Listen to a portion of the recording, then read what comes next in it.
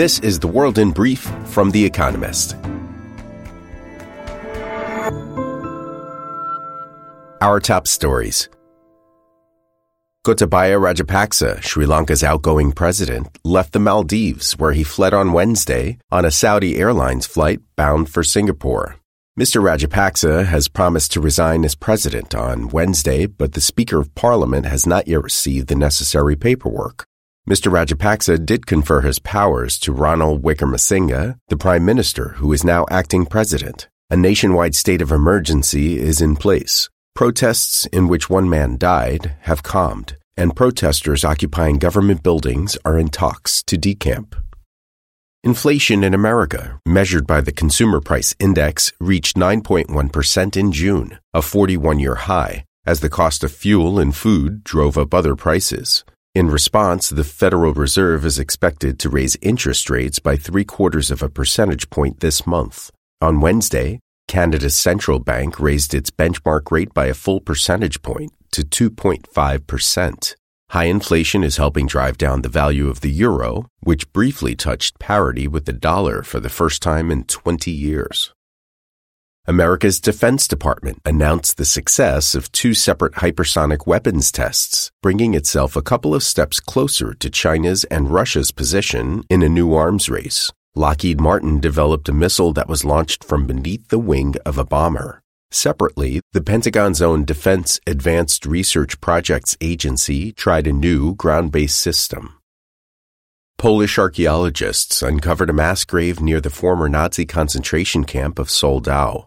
The grave contained 17.5 tons of ashes, the remains of about 8,000 people. It is thought the Nazis dug up the bodies and burned them to cover their tracks at the end of the Second World War. The Polish government said on Wednesday it has completed a detailed inventory of war crimes committed by Germany.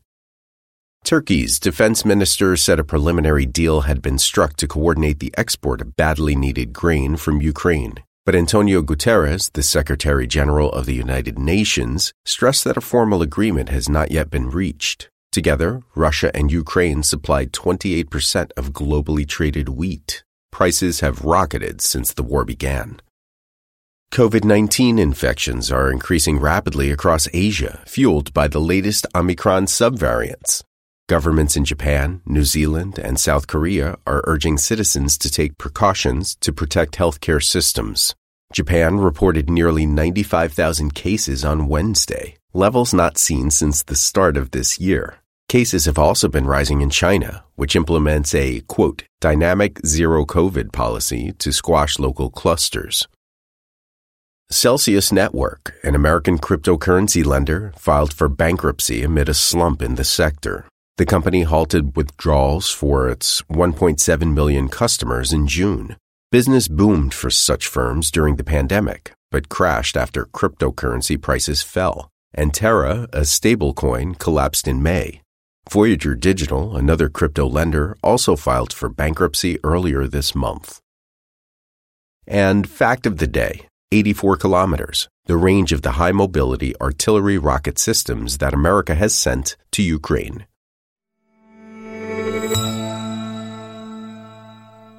And now, here's a deeper look at the day ahead. The end of the chip-making boom. Taiwan Semiconductor Manufacturing Company, which makes 90% of the world's chips with the smallest, most efficient circuits, will report its quarterly results on Thursday. Investors expect a strong showing. Nonetheless, chipmakers face tougher times ahead. One problem is supply. Sales of laptops and smartphones, where half of chips are used, soared during COVID-19 lockdowns. To meet demand, investment in production boomed, but much of the new capacity will come on later this year, when demand is expected to drop. Another worry is geopolitics. Policymakers want to bring more of the chip manufacturing supply chain within their own borders. Such fragmentation would drive up costs and leave chip firms beholden to the whims of party politics. Another chip giant, Intel, has threatened to postpone the launch of 2 American factories because of a delay by Congress in passing a subsidies bill worth $52 billion over 5 years to American chip makers. A soaring TSMC may be about to fall back down to earth.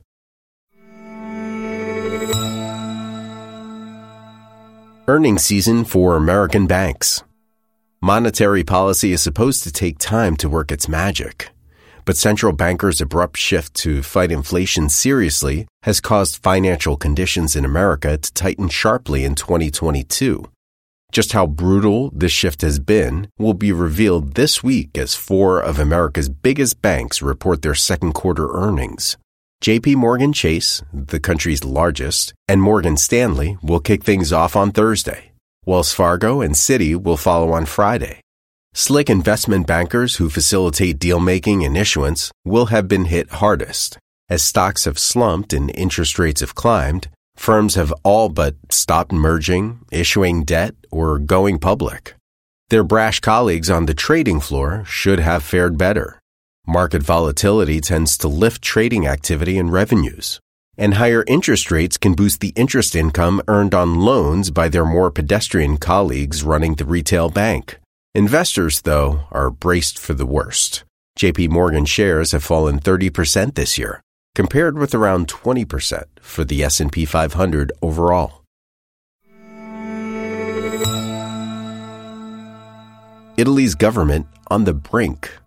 July is always a wicked month for Italian governments, as differences between coalition partners reach boiling point in Rome's oppressive heat.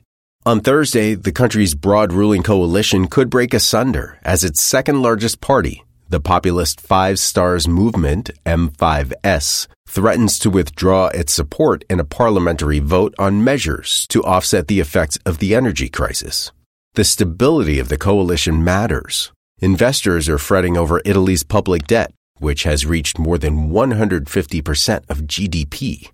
But Giuseppe Conte, the leader of the M5S, is under pressure too. More than a quarter of his lawmakers quit the party at the end of June in a dispute over the Ukraine war.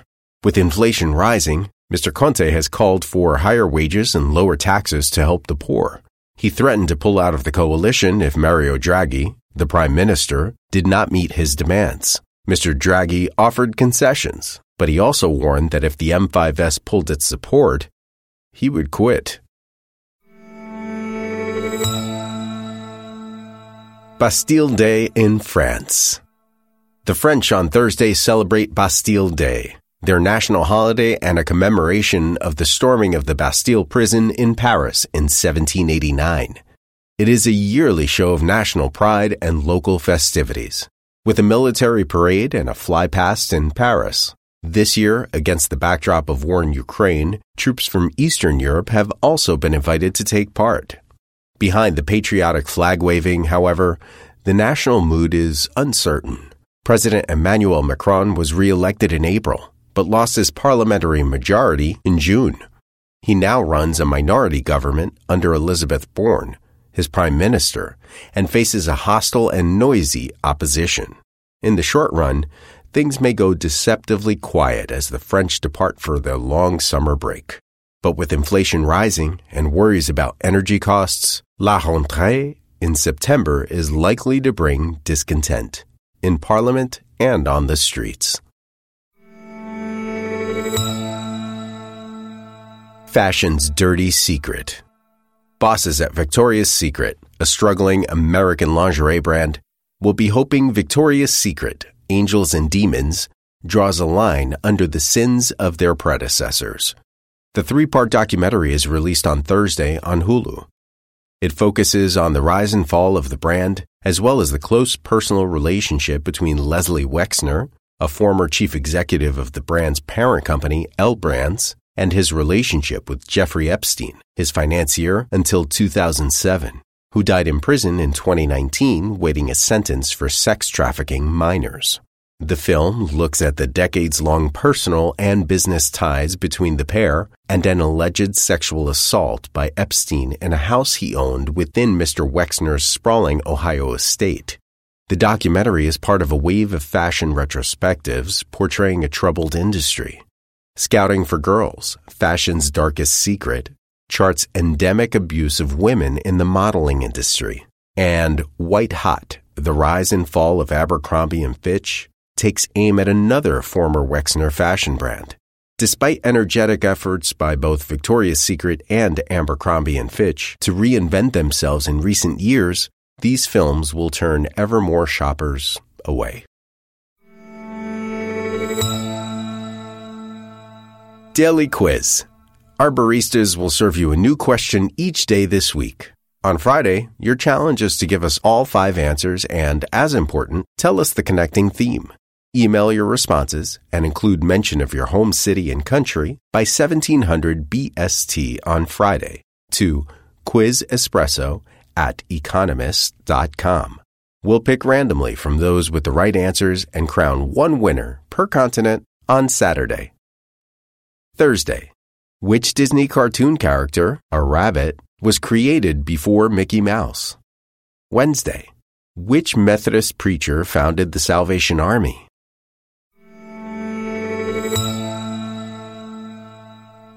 Finally, here's the quote of the day from Gerald Ford, who was born on this day in 1913. I believe that truth is the glue that holds government together. Not only our government, but civilization itself.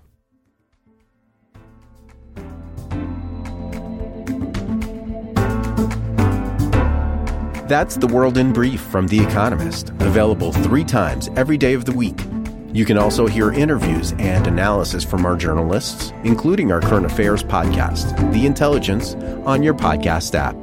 And subscribers to The Economist have access to each week's full edition in audio. Just download The Economist app to start listening.